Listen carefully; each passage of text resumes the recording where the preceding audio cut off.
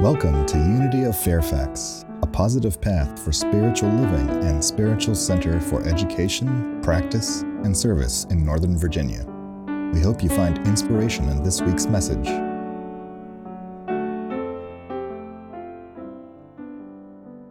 Today, we're going to explore the inward journey. Mark Nepo, in the Book of Awakening, gives us some pointers of how to make that inward journey. He says, if you can't see what you're looking for, well, then see what's there.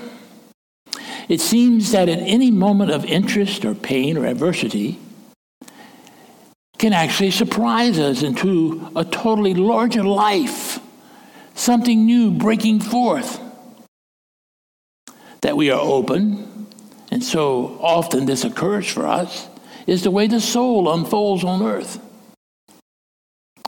Well, what Mark is suggesting is that our real work is to look more closely at what's there and stop seeking what's not there. It is as if under each form of our experiences, there is supported by a different potential for a new life. And our best chance for finding that is to relax, be open to it, and see what our real eyes are seeing. If we do this, it reveals a larger sense of totality that is showing up in our life. To do this, we need to see with our heart, curiosity, and a willingness to allow things to be exactly the way they are. In spiritual evolutionary development, we call this process waking up. Now, what does it mean to be awake? Well, Richard Rohr, the Catholic theologian, non-dualist teacher that we often quote here, says it is being present to the current moment, expressing the mind of Christ.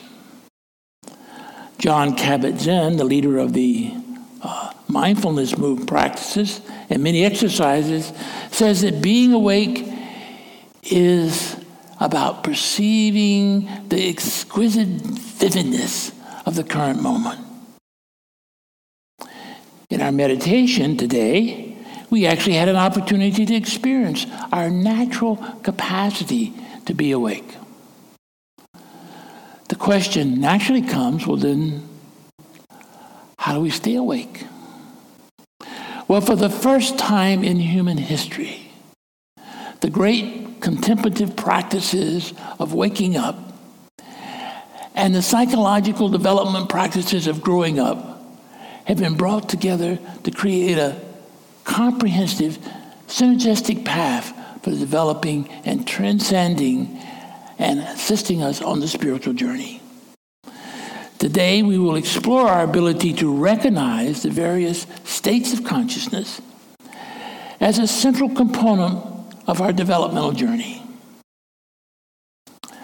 Now, states of consciousness are fleeting and temporary and can be accessed at virtually any stage of development. They include the natural states of the physical matter reality, waking up, causal states, transcendent states, trauma, all activities of our experiences or states of consciousness. But the great wisdom traditions have found that in those states of consciousness, there's a clear path for unfolding to awakening. And those are often referred to as the physical matter reality, nature mysticism, deity mysticism, formless mysticism, and absolute mysticism. Nature mysticism, when we're in those states, we may experience expansive states of awareness, healing of past traumas. We may experience different aspects of nature, cosmic consciousness. In deity mysticism, which is also known as devotional mysticism, there may be interior luminosity in sounds, archetypal forms, both positive and negative. Extremely subtle bliss and love and compassion. When you move into formless mysticism, you discover the pure awareness and freedom and relief of being able to be the observer of all that's arising and falling. Absolute mysticism is the entire spectrum of consciousness, transcends all and includes all, and it is the ultimate principle of life. And it upholds the universe by its very being. So, well, why is it important for us to explore these states of consciousness, since they are available and aware and they come and go? Well, in different states of consciousness is where we expand our capacity to create new perspectives and allow the evolutionary process of spirit to work through us. For example, say you are doing mindfulness meditation as a regular spiritual practice. Well, as you develop in this capacity, you become more and more aware of being able to observe and be present to the current moment. So you're actually moving into this formless mysticism, this witnessing state, so that you can bring the clarity of your peace, centeredness, and focus to each current moment of your life. In last week's talk, Ron referred to this encounter with the divine as the Pentecostal experience. It usually cannot be understood, but tends to come and grabs us out of the blue sometimes. And yet, if we're open, as Mark talked about in our opening quote, we will allow the greater opportunity of spirit to work its way through us. This developing capacity to explore states of consciousness then shapes the structure and way that we start showing up in our life. And our whole life can be changed. We only have to think about Paul on the road to Damascus, going to persecute the followers of Jesus. Through one experience of the divine, became its greatest advocate and actually the founding father of the structure of the Christian church. So, where does that leave us? A funny thing happens in consciousness as we can continue to grow. As we explore states of consciousness, especially if we use spiritual practices to do this, we grow stronger and stronger in our ability to enter into these states with confidence and awareness, to where we begin to see that we are in a particular state, and that awareness allows us to have confidence, just like developing the capacity to ride a bicycle to where you no longer wobble when you get on the bike.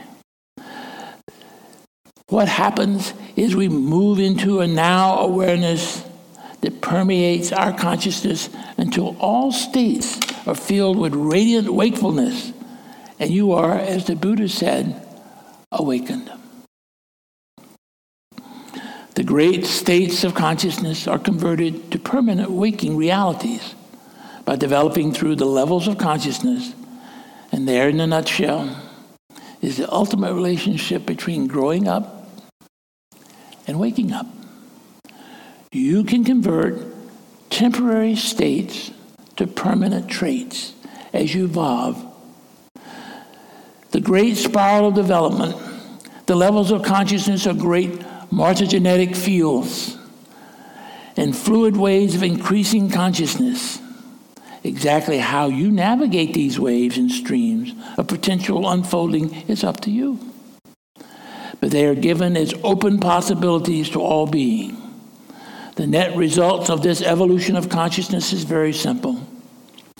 The immediate presence, now awareness, and brilliant clarity has permeated every possibility of your being, drenching it in a spirit of love, joy, and peace. So let's just return a moment to Mark's opening quotation, because often what happens is we seldom have a clue about what's really going on in the moment. We hardly ever know what the experience is really for. Now, we may make up theories. We create concepts for the experiences. And if we're fortunate, sometimes we actually, with reflection, begin to actually see what the greater potential of an experience was. In many moments, especially those that feel threatening to us, we clench. We seek to be someplace else, not here. This clenching cuts us off from the full potential of the moment. It's seeking to have its way in us. The opportunity to fully explore the inward journey that is being offered to us. Now, the antidote for clenching is to rest, release, and allow. Rest and remain open. Release our judgment, fears, and assumptions. And allow the moment to unfold, trusting that what needs to be made known will be made known to us. Now, obviously, it's very simple for me to say here in this nice place. But often, when these experiences come upon us, it's difficult. But if we learn to not resist, but rather be open more fully to the moment, we actually can have amazing things happen in our life. And we no longer need concepts, for we know. And grace upon grace is our guide.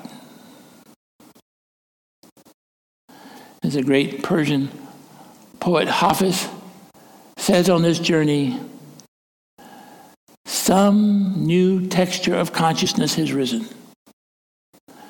The beloved is making you the center of his own being. Now is the time for you to know that all things are sacred. Now is the time for you to understand that all your ideas of right and wrong were just child's training wheels, now to be laid aside. Where you can now finally live with veracity and vitality. Now is the time for the world to know that every thought and action is sacred. That this is the time for you to grasp the impossibility that there is anything but grace. Now is the time to know that everything you do is sacred. Blessings on your day. Namaste. Amen.